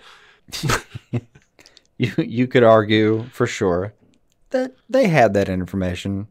That people wanted it? Yeah. So you think it's a conspiracy? You think he's being nice? Not necessarily a conspiracy. Just, you could argue that part was out there. Sounds conspiratorial to me. Nah. Sounds like Jason with a tinfoil hat to me. I'm not saying I don't agree with it. I think Snyder's being right. I think he's being nice. I think he's saying, like, I'm not saying there's a conspiracy, but, I feel like conspiracy wasn't necessarily the right word. I feel like what he could have said was, I'm not saying that there were certain people that were roadblocks. Less than enthusiastic. to getting out this vision. And that, in retrospect, there were plenty of people that would have been happy to see this vision. I'm just saying that turns out, having gone forward the way we have, there's plenty of enthusiasm. Mm-hmm. Now, according to Snyder, the reason Swanwick turns into Martian Manhunter for this, he says, I think that Martian Manhunter is an example of, like, it may be Superman, and frankly, the rest of the Justice League's example of fighting for what they believe might be part of the reason we're sort of seeing Martian Manhunter out in his true form at this point. He says, the threat of Darkseid is pretty great. Not to say that Earth wasn't in peril before, but this one feels like you can't watch it burn anymore. Yeah, that sense alone that there's an instigating moment where he's like, I can't just lay back anymore. Yeah. Oh, that's so good. And isn't there, like, did you see that Harry Lennix, the guy playing Swanwick, said that justice would be done when the fans campaigned and achieved a standalone Martian Manhunter movie? Mm-hmm. All right. I'll take it. I'm in. Yep. So I don't want to get too deep into this because a lot of it has nothing to do with DC. But, Ray Fisher still wants an apology. He says Walter Hamada still owes an apology to the participants of the Justice League investigation. That part is very much DC related. Mm-hmm. And then like Charisma Carpenter from Buffy and Angel, she was Cordelia, came out and had many words to say about Joss Whedon, and pretty much that entire cast is now turned on Whedon. Mm-hmm. Not kind this week. Gotcha. No. The most damning thing, everything was just like, the Whedon, fan base who are still defending him. We're just like, oh yeah, he's an asshole. Yep. He just sounds like a dick. Yep. And then like Michelle Trachtenberg came out and says, I wasn't allowed to be alone in a room with him. And everybody went, oh yeah. Yeah. Just a moment of silence for our fandom. I can't stress this enough. If a choice that Gal made 25 years later matches the choice that a 13, 14-year-old made on the same set with the same personnel, if they're on the same page about the abusiveness of that personality, God damn it, we've got to fucking give it a second and take that fucking seriously. Yeah, which I mean, I'm taking it seriously for a while now. Since Ray started speaking out, I was like, oh shit. If you were in any way thinking, well, let's just give it a minute. Yeah, this should be the moment where you're like, okay, let me go to the other side and let's really investigate it. Yeah, I mean, it's one thing to be, misogynistic and a cheating bastard, but for a little girl to set of problems. But for a little girl to actually have it put in where they can't. No, that's not good. That's that's a different level. It's not a good look. That is a different level. For it to be happening 20-something years later where people don't want to be in the same room with you as the director, it's not good. Yep. And after all that, Ray Fisher today said, there's only one reason that I haven't been sued by Joss Whedon, Toby Emmerich, Jeff Johns, John Berg, or Walter Hamada. Mm-hmm. They know I'm telling the truth.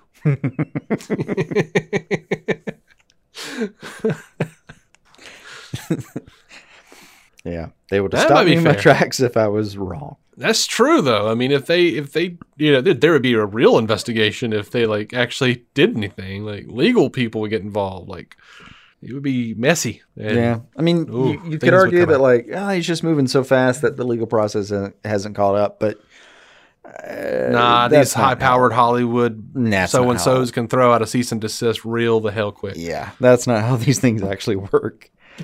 Yeah, they would have shut him the absolute fuck up if there wasn't something. Like at this point, the prolonged nature of the matter.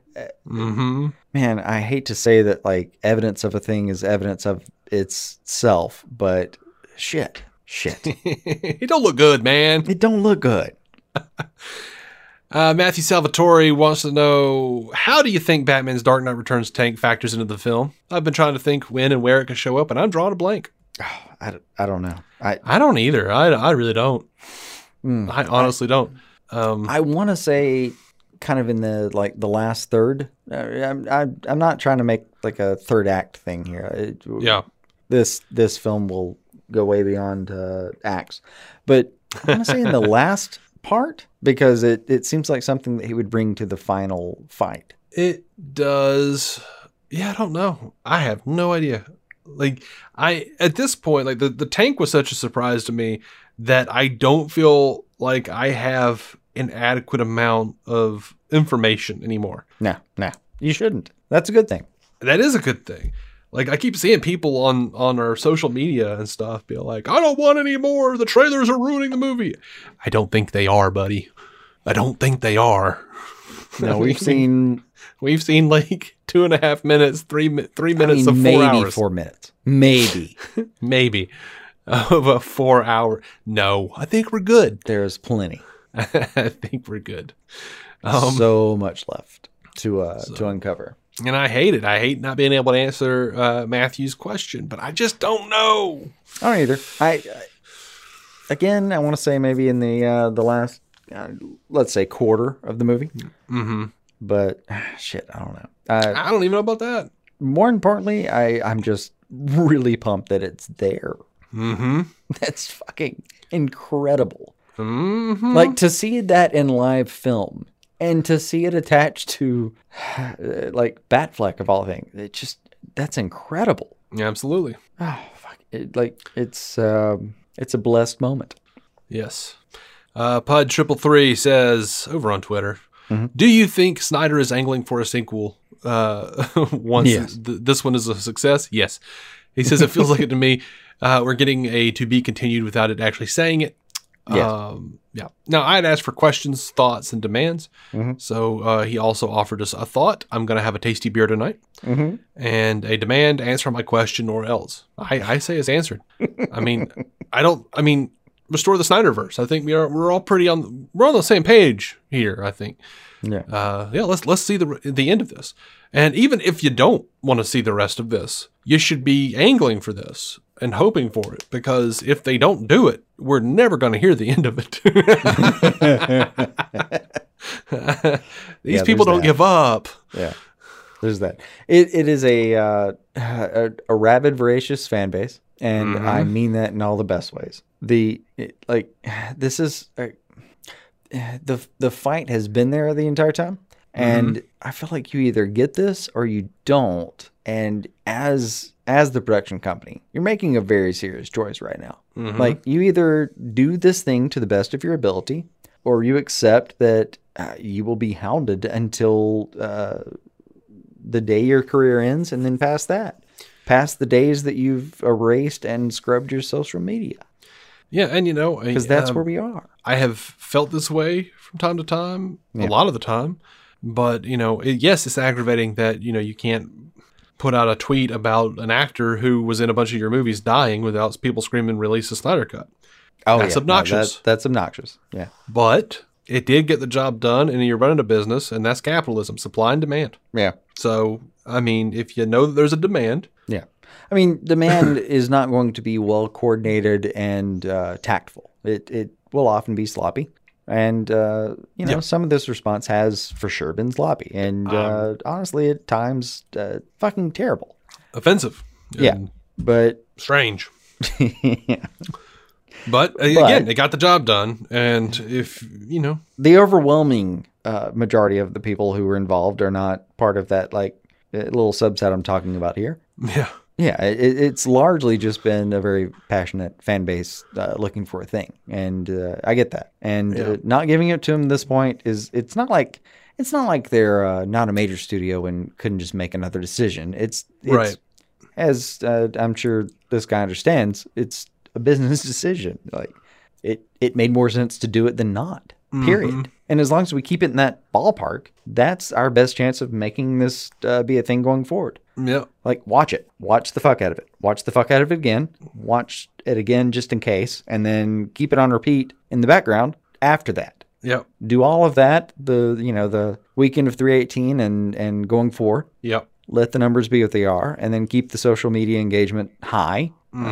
These are the things that we can actually do and have control over. And then that's kind of our best shot. If it doesn't happen, it doesn't happen. If it does, fantastic. Yeah. But we're not going to bully them into making it happen. We're not going to, make it make sense for them economically. That's happen too, though. But yeah, it has to make sense for them economically.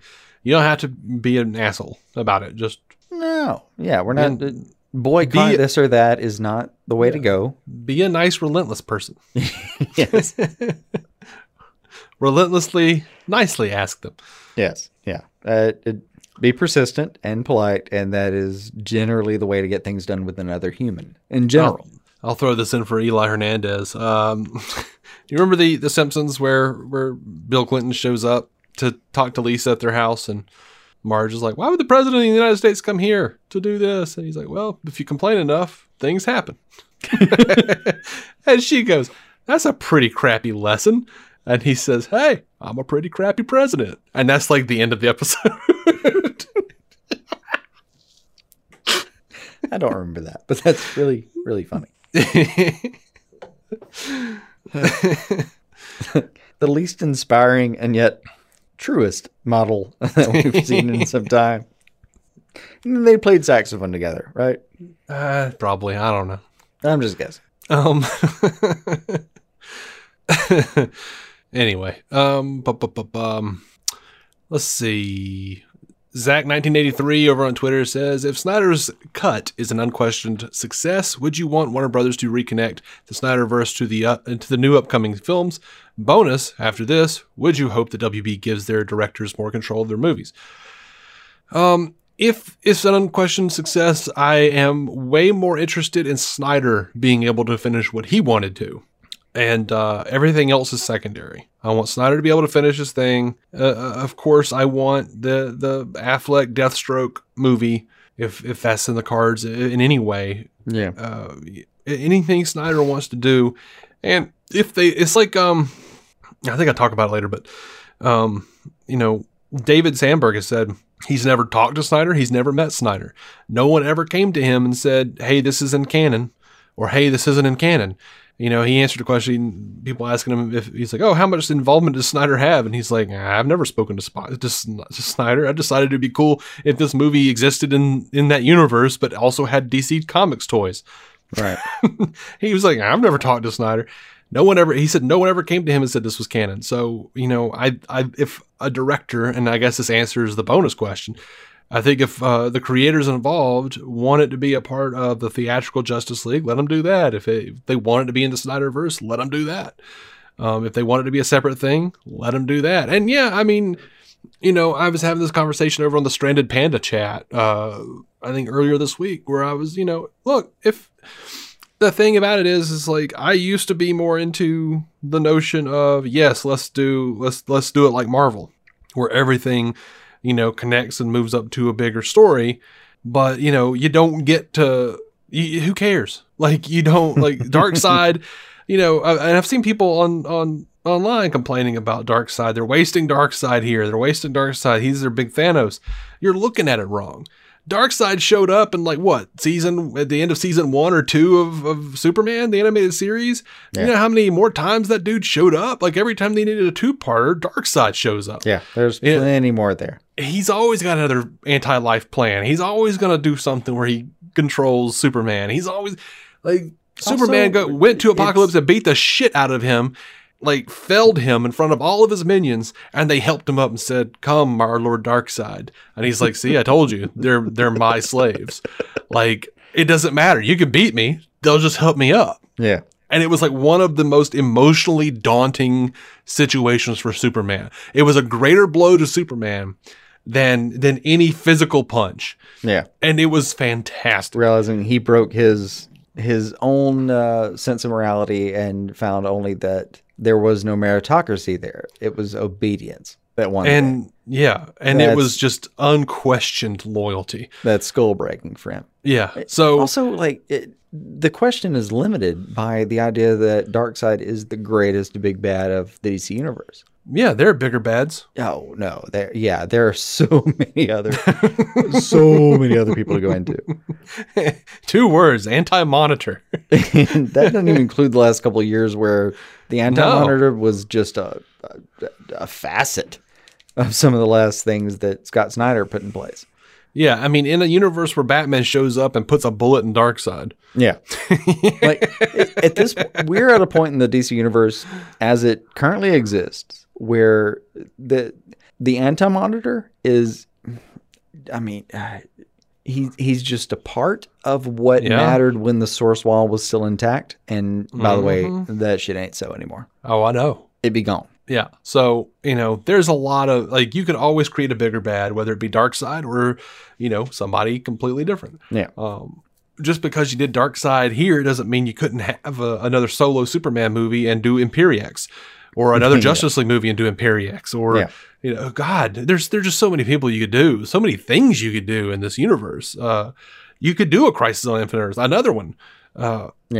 Because, I mean, right now, what are they doing? They're building a multiverse. So, and just obvious people. It's not like you can't bring in, Fate or and by the way, Dr. Fate is his own bad guy when he wants to be, or when the situation calls for it. And just then like Tony Stark. Yeah, yeah. And then you've got the entire Lords of Chaos to reign against him if it comes down to, or fuck, we've got Spectre, which bless his heart, was on our side, I guess, for most of the Golden Age. But yeah, you fucking kidding me? That's a bad man. And also, the bigger power set doesn't necessarily equal the better villain. You know what I mean? Like, oh, absolutely not. Yeah, Joker proves that. I think. Yes.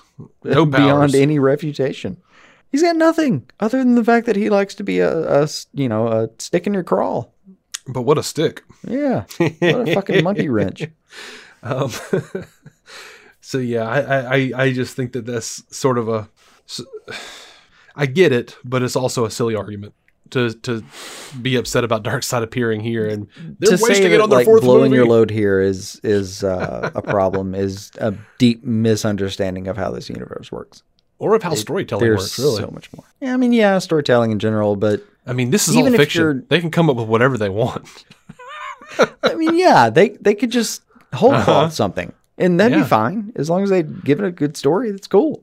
But especially within the confines of DC, saying like, well, you did DC, you've blown your whole load. I don't think you've read enough DC.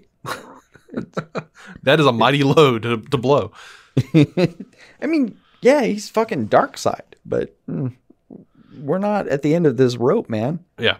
So, there's a lot of avenues, a lot of places to go, and I'm down for all of it, whatever they want to do. Giuseppe says, do you think we'll get any dialogue from Granny Goodness in the film? I personally don't have a preference of whether we do. Yeah, I could go either way. Yeah, I'm honestly, I'm happy just seeing her. If she says something about her Furies, I'll be like, if she says...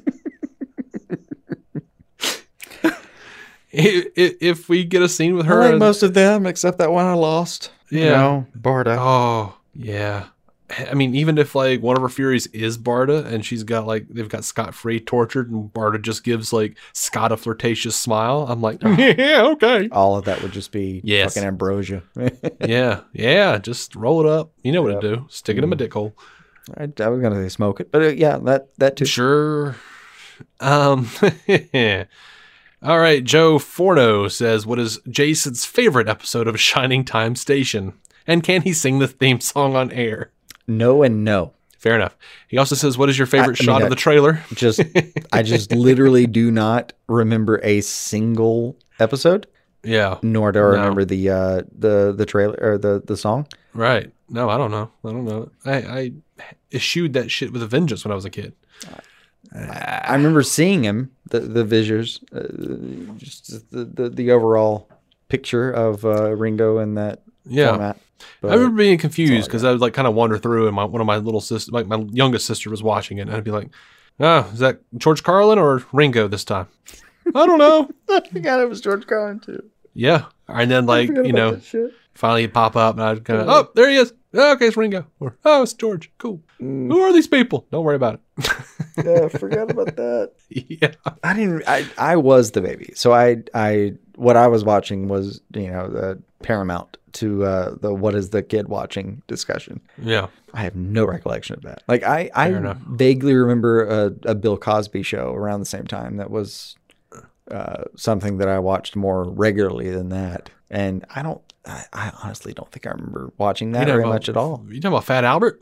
No, it wasn't Fat Albert. It wasn't like the cartoon. It was an actual show where he was trying to like teach things. Oh, well, I mean, there was they would have like a teachable moment live action thing. Was it just interstitials? Yeah, it was like before and after the show. Yeah, okay. That makes sense. And then it'd be Fat Albert. Okay, that makes sense. Yeah, okay, cool. I felt like I was like 2 or 3.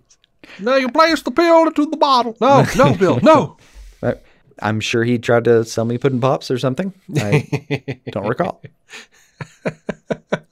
But I will try to record a cover of the song for Patreon. Oh, God. All right. In Joe honor of Ringo, I think that would be kind of fun. All right. Well, you do what you got to do. Mm-hmm. And then you just have like every curse word in the book at the end in honor of George. Oh, I'm going to defile this song. Joe says, what is your favorite shot of the trailer? And what are you happy we didn't see and disappointed that we did see? Yes. I mean, I'm sure we're going to detail, but That's relevant. I'm happy we didn't see the entire film disclosed in trailer 2 like some other products. I'm also happy we got to see a little bit of stuff. Yeah. Look, man, I don't know. The image that comes to my mind the most, which I'll say is my favorite, because I don't know, is that great silhouette of the profile silhouette of Batfleck against the Knightmare backdrop. Right about the time where he says, "I had a dream." That's pretty good. I think that's probably just like, because I don't really like, I enjoy great action shots, but my main thing is just like, I love really beautiful imagery and just like really great cinematography. Honestly, like I can't replicate it. Right. Wish I could. And I've tried, man. Oh man, I can't figure out lighting. I can't figure like composition and lighting. I got nothing. I don't know how these people are doing it. It's like, seriously, like I can kind of draw, I can draw okay. I'm pretty good sometimes on a good day when my hands are doing what I want them to do. But, It's a I don't funny know. caveat. It makes sense. You know how some days, you go to get like your pills or something and you're dropping them all and you're just like, what is happening? No, yeah, dexterity is not a guarantee in a given morning. Yeah, no. So there are times where I'm like, I give it a shot. I'm like, well, I can't draw shit today. But like, that's just like anytime I pick up any kind of camera, like I can get some good images if I stand there for a minute and try really hard. But I don't, once you factor in motion, I'm just like, nah, Yep. I don't think so. We're done here. Which, I do think I'm at least better than you on that. Oh, for sure. Because like, when we used to shoot stuff for YouTube, like I'd hand you the camera and then when I went to go edit, I was just like, what was he shooting? The actual fuck happened here. Yeah. What? It's just like shaky. Oh, I saw a piece of my eye. Yeah. But music, so it all evens out. You're good musically. It was a whole different side, irrelevant to what we were actually trying to do that I was failing at. I'm just saying, you're not bad at everything. You're good at a lot of shit. You're just, I can put a soundtrack behind something. Sure. Yeah, you're just, I don't know. I don't know what happened. It was a giant blank area and anything I was capable of doing. So anyway, yep. Disappointed that we did see nothing. Nothing. Yeah. Disappointed that we didn't see. I want to see a Green Lantern. Oh, if there's a Green Lantern to be had, I want to see it. And they're being a little bit shady and close to the vest about how that may or may not happen, as far as I've seen. So yeah, like you said, what I did see, great. While we're talking about it, I also get a little bit of the disappointment that the actual trailer was not just completely new and the one 3 days out, 2 days out tomorrow teasers. Yeah, I can get behind you on that. Like the rest of us, you probably watched the teasers several times. Yep. Leading up, and a lot of that was footage you saw again. I get it. Please remember also it's the first trailer, so yeah, let's give it a second. We don't really have any, to get to the answer to the question, we don't really have any idea about the story so far. Yeah. We have a rough idea that there's an invasion by Steppenwolf and Dorkside. As he was known to his classmates in second grade. Right. Dorkside. You don't become that kind of a villain if you were popular in school. Yeah, without being bullied in elementary school, of course. So that poor bastard was pantsed every day. That's why he wears that skirt. I mean, he changed in gym class and they took his regular clothes from him. So he went to third period English and in underwear. We know that for a fact. They used to pants him and say, "Look, there's Ook's ass." Yep. We showed the whole class's dark side. Oh, it's bad. It's bad. Not a popular kid growing up. No. He has that skin condition. Clearly found his groove growing up. He looks like he used a lot of Clearasil. Yeah, he did. He did. Really dry skin now. That's probably what the helmet's doing, is some sort of like electron convulsive treatment for the skin condition. Mm-hmm. Mm-hmm. Speaking of which, Granny Desaad was just his little friend in the audiovisual club. I was thinking that. He feels like him. a fucking rat, doesn't he? And Granny Goodness has like this gym teacher feel to her. Right. I was going to say she was like the one weird English teacher that like related to all the nerd kids. No. I think I feel like she was just a like a bully of a gym teacher before, and she finally he finally got bigger than her, and the power relationship changed, and she didn't at no point was she a decent person. Right. No. Yeah. The whole time. Terrible. We are too pleased with ourselves most of the time, I find. Just imagining a bullied dark side is a lot of fun. Mm-hmm. Anyway, yeah, they seem terrible. That was my point. Let's move on, I guess. Yeah. I got a couple of bits for Batman v Superman here. Now, Zach was just talking about the Martha moment. He says, clearly I'm a fan of and am very interested in how Martha, that concept is central to the film. I mean, it's 100% the linchpin that holds the entire movie together. I think it's indicative of the way that Batman v Superman was received, that its central tenet was sort of belittled and made fun of. I personally think it is like this beautiful, incredibly symmetrical idea that it completely finishes it as a concept. It all is 100% with intent and intention to be all the images that you see as far as their inspiration and stuff like that. Sometimes I feel like Snyder kind of like trails off into former stoner sentences, but I'm here for it, whatever. Yeah. He says, I'm certain there's a lot of cinematic references that we have, as well as classical, and Citizen Kane certainly would be among the things that we would and do look at as iconographic benchmarks that people would be able to link into as a way to help with a secondary storyline. That is to say that the images exist here, but the images they evoke are deeper. It's like every image that you see, and we endeavored carefully that each image that you could take a dive on and find, whether it be a cinematic reference or whether it be mythological or historical, we really try and support the movies in that way as much as possible. Yeah. Look, I love a lot of that. It's and the shots are fantastic. I mean, the performances are fantastic. It's just that even now, having probably watched that scene 25 times, it's still just, it's a little bit awkward. It's awkward, but I really like it. I like so much about it. I like that it points it out. I like that it's a humanizing moment for Batman to conceive of Superman that way. All that. Mm-hmm. It's just that the one line every time I watch it, I think, man, I don't know. Is every time he says like they're gonna kill Martha. I have to this day, 36 years in, never referred to my mom as her actual name. You absolutely have. In like several times to me. Okay. In you what have context? Mitzi came over yesterday. I was talking to Mitzi the other day. Like, you constantly do that with me. Every time you talked about your mom, you mentioned her by name. Okay. All right. But that's very specific to our relationship. Because we had the one weird as fuck moment where we were doing a little bit of improv and you named a doll Mitzi. And now I think it's funny to refer to her that way. Yeah. That was weird. That was, if you care about that, guys, we did an improv web series called Hey Guy, where we play two old guys, and I had this little stuffed dog, not knowing at all that Jason's mom's name was Mitzi.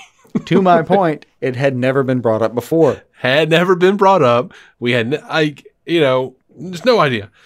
And I named this ratty little stuffed dog Mitzi. Mm-hmm. And Jason just looks at me and like, Mitzi, huh, guy?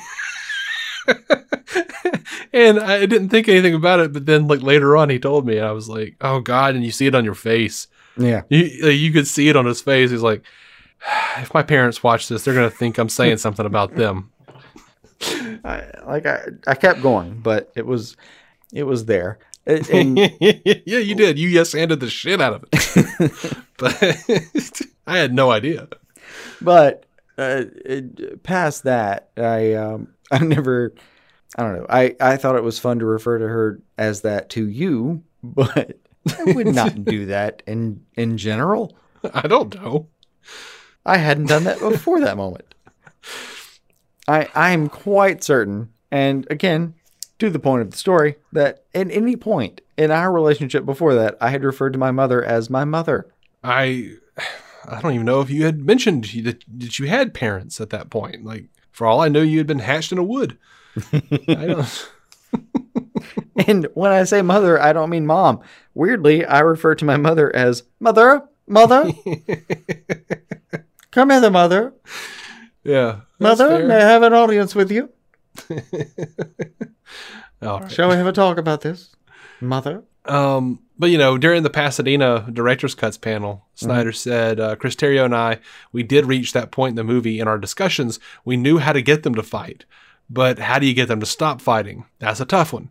And we sort of were just throwing down on their humanity, and Batman realizes Superman has humanity. He's not just a creature. He's a man. He's an alien, but he is as human as, in a lot of ways, he's more human than Batman. He sort of embraced all the good parts of the human race, and Batman's able to sort of see in a lot of ways a thing that he is not. And I think that was how we started to talk about it. So that's how they came to the Martha moment. Like, and maybe there is like a little bit in there where like, it's just like, maybe there was something else they could have thrown in or added something, taken away something. Yeah, dude, look. If he had said, I can like, Monday morning quarterback it all I want, but yeah, if he had said Martha Kent, they're going to kill Martha. Yeah. If he had done that, that would have been like, oh, cool. He has an actual like first and last name to go by. But even my points aside about how that's my mom, just the moment itself and the humanizing factor of that, I've never questioned the validity of that. I have some execution problems, but that's not what everybody complains about. The thing they complain about is the fact that, oh, our moms have the same name. We're best friends now, which is not what happens in that scene. It's not. It's definitely not. It's more that Bruce has a bit of a come to Jesus about, which is funny thinking about Superman being involved, but a bit of a come to Jesus about how. A bit of a come to Kal-El, if you will. A bit of a come to Cal about how he's just othered the absolute fuck out of this person and hasn't actually considered him as a real person and all that. And look, what is it, like 30 minutes later in the film? Well, maybe 30 minutes real time, but something along that in the film. They're fighting side by side. Like there's. Again, it's like two sentences that I take issue with here. It's not the overall point. I think the overall point is a really good one. And I love the idea that somebody finally pointed out that it was two Marthas. Like that was worth pointing out. Yes, it's just I agree. It's just the one line and how it was really done and a little bit of back and forth. Yeah. So Snyder says for BVS, the IMAX remaster, it is coming to Blu-ray and 4K. He says he just approved the the Blu-ray box the other day. And, so it'll be there. And, he says, I have to confirm now, but for sure we've been talking about the release is meant to, especially for the special edition, to replace the one that was kind of messed up a little bit. The Blu-ray, I think, was okay. The 4K was messed up. I remember watching it on Apple Movies or wherever it was or somewhere and going, wait, what? That's not correct. The reds were all blocked up. It was really weird. And do you remember when all this happened? When everyone was like, they're trying to Marvelize BVS. They're changing the colors. That came out back in 2016 when it was released. Nice. Over to Wonder Woman 1984, the 4K Blu-ray and exclusive Steelbook is up for pre-order, I think, here. And it says you can, God, my brain, I just completely lost my place here. You can now get the $19.99 rental on sites like Prime Video. And you can get they have a Best Buy Steelbook that looks fantastic for $39.99. It looks amazing. I will not be purchasing that edition. I don't even know when I'll purchase it. I will eventually get it, but it ain't gonna be for that price. I don't pay that kind of money for that movie. But I saw the sleeving on it. And yeah, it looked pretty good. It looks great, but yeah, both versions are going to be out March 30th. Nice. So the special features, they've got an HDR presentation of the film, Dolby Atmos audio track, the making of Wonder Woman 84, Expanding the Wonder, Galen Kristen, Friends Forever.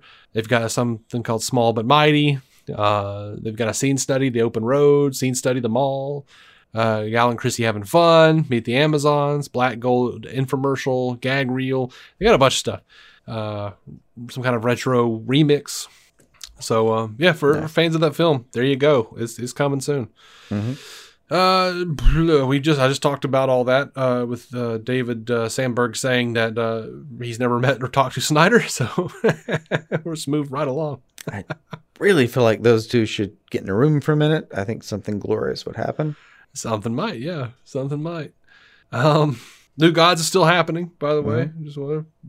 Don't really have any news, but they have said that they're still doing it. So, ever since this Dark Side stuff showed up with Justice League, everybody's like, "Oh, it's not happening." No, it is. Shut up.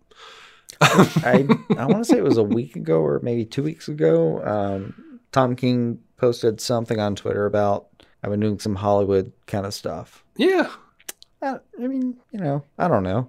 I mean, if you're a writer, you get asked to do things, and they don't always amount to anything or are connected with anything. But even more than that, they have actively said that they're still working on that. So yeah, they have. Like this week, they said that. Yeah. But it was like nothing we didn't already know. So I just felt like I should mention it because every time anything New Gods comes out, or anytime Ava DuVernay or Tom King work on any damn thing other than it, people are like, "Oh, I can't believe New Gods." It's not. Stop. Yeah. God. Anyway, still in the works. We're gonna pop over to a break, and when we come back, we've got a little TV news, and then we'll wrap her up.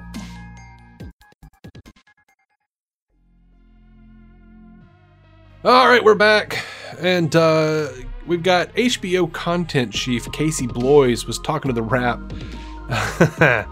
Says, they're talking about the Batman's getting their TV spinoff, Suicide Squad getting their Peacemaker spinoff, and he says they won't be reserving characters for TV or movies anymore. He says Matt Reeves is absolutely a producer on Gotham City PD. We don't want to reserve characters just for films or for TV. There should be kind of some fluidity between them. So that is the idea. I mean, we're in very early stages on that. So I don't want to suggest that any one character will be.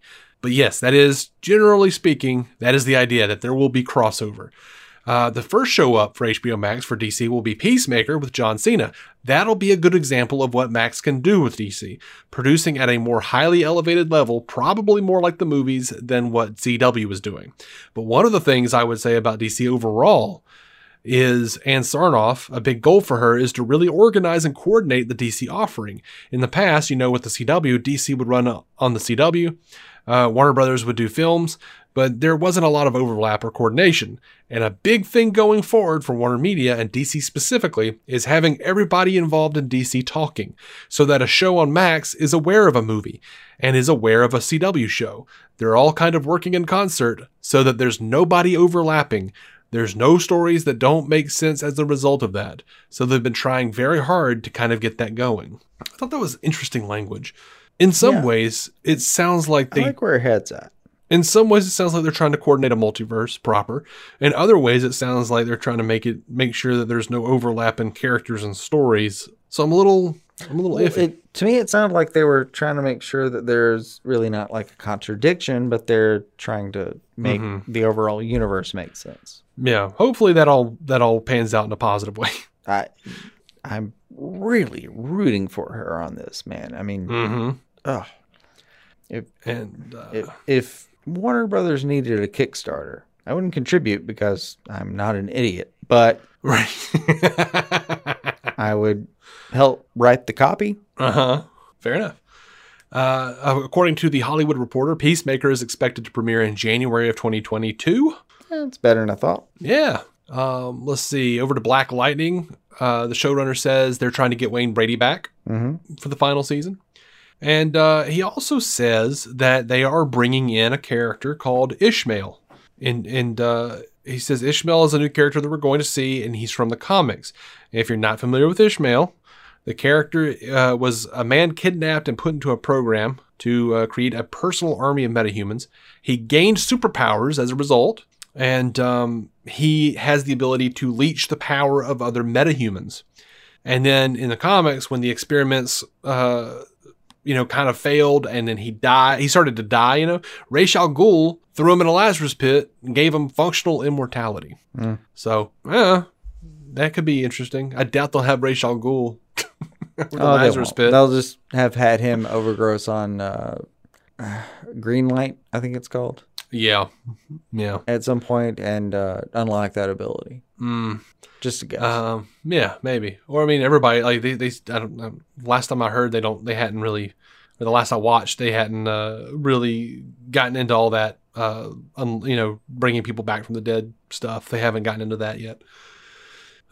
Stu Little wants to know if Jefferson Pierce can throw people with his lightning and he can shoot it out of his eyes. Does that mean he potentially has yeet vision? I'm not laughing because I am. because I'm struck by how funny that is. That's fantastic. And more so, I would love to see it happen. And Jefferson just say something like "Eat, motherfucker" when the guy hit the ground, some 30 yards away. Yep. Unironically, by the way, bad. Just "Yeet, motherfucker." Now, what's weird is Akil says that the Painkiller show is going to get a backdoor pilot in episode 7 of Black Lightning. Right. And he says if it goes to series, if it gets picked up, you'll probably see the Pierce sisters there, which is interesting because the actress who plays Jen has said she's leaving the show. She was going to leave the show either way, and she seemed very anti-Hollywood in that video she posted. Mm-hmm. So I don't really understand. Did they what have they done to make her? I don't know. That's weird. If she's going to be on Painkiller, that's an odd thing. Yeah, if so. Yeah. Wonder Girl not moving forward. Yeah. I was good with this, honestly. Like, I was good with it happening. I'm good with it not. Dalen Rodriguez, the producer, said, sad news for all those asking. Wonder Girl is not getting picked up at the CW. I was very proud of the script I wrote. Wish I could have shared the world I created, but unfortunately it was not meant to be. Thanks for everyone's enthusiasm. And, we shared this on Twitter, and I think it was Randy said, and yet they picked up Batwoman for another season. And the fact that I've seen that sentiment a lot, honestly. And the fact of the matter is, Wonder Girl had a single script for a pilot. Mm-hmm. And we don't know how expensive it was going to be, but we know Wonder Girl, Yara Flor, she has powers. She has Amazonian powers. Mm-hmm. I'm assuming we're going to need Themyscira involved. She's... So far in the comics, maybe. She's the daughter of an Amazonian warrior and a Brazilian river god. Yeah. There's going to be some powers and some possibly exotic locations involved, but at the very least, what you're looking at... In the book, she has spent a lot of time in, just they're doing, straight up in Hades. So yeah, well, but they're doing Future State and all that stuff right now. I doubt. So where she landed later, I don't know. Yeah. The other big thing though is that there aren't any sets for this in this COVID world. They would have to spend a lot of money on sets. They would have to spend, money and time finding a cast. They don't have a cast. Yeah. Like as far as we can tell, for whatever reason, they didn't like the script. But with Batwoman, they have sets, they have a cast, and yes, it's already been renewed. They've got everyone in place that they need. And also there's this, Ava DuVernay's Naomi is getting a pilot order. Mm-hmm. And, Ava DuVernay has a big exclusive deal with Warner Brothers. She's going to take precedent. Mm-hmm. So they're already paying her. They are already paying out the ass for Ava. So she's going to be working with Arrow writer and co-executive producer Jill Blankenship on the show. And that character Naomi was created by Brian Michael Bendis and David F. Walker and Jamal Campbell. And it's an interesting character. She comes from an alternate Earth that was nearly destroyed by all the ecological abuse. And that's why the ozone layer crumbles. And as a result, radiation leaks into the Earth's surface and turns people into some superpowered beings. And then, the whole idea, though, is that she's, on this Earth. They sent her to this Earth to get away.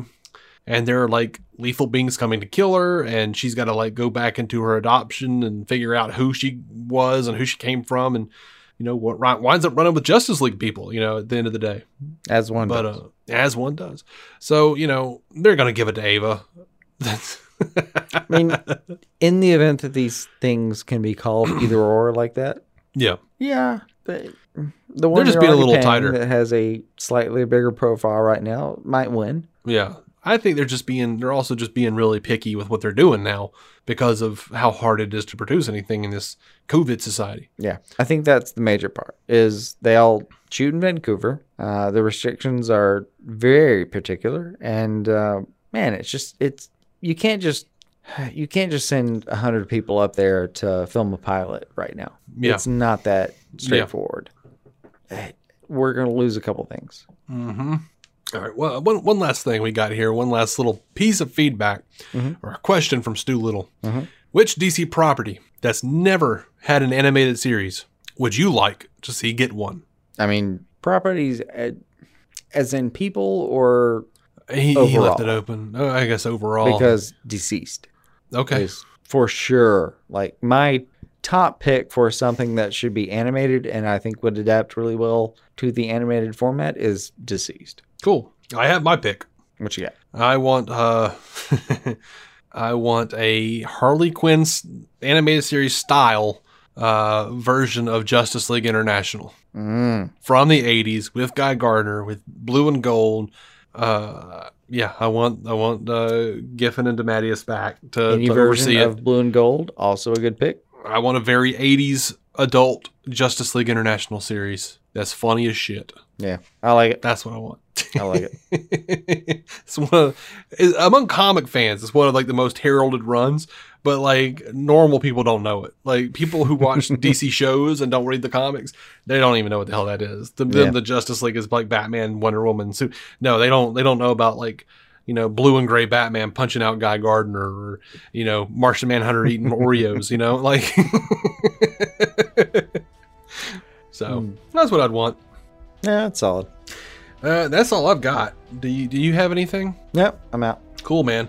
We're going to take off for the night, and we love you guys. Thank you so much for listening. And until next time, keep some DC on your screen. Bye. And some Zack Snyder hashtags on your Twitter. And your fingers in some hollowed out pickle. Oh, that was last week. That part, yeah.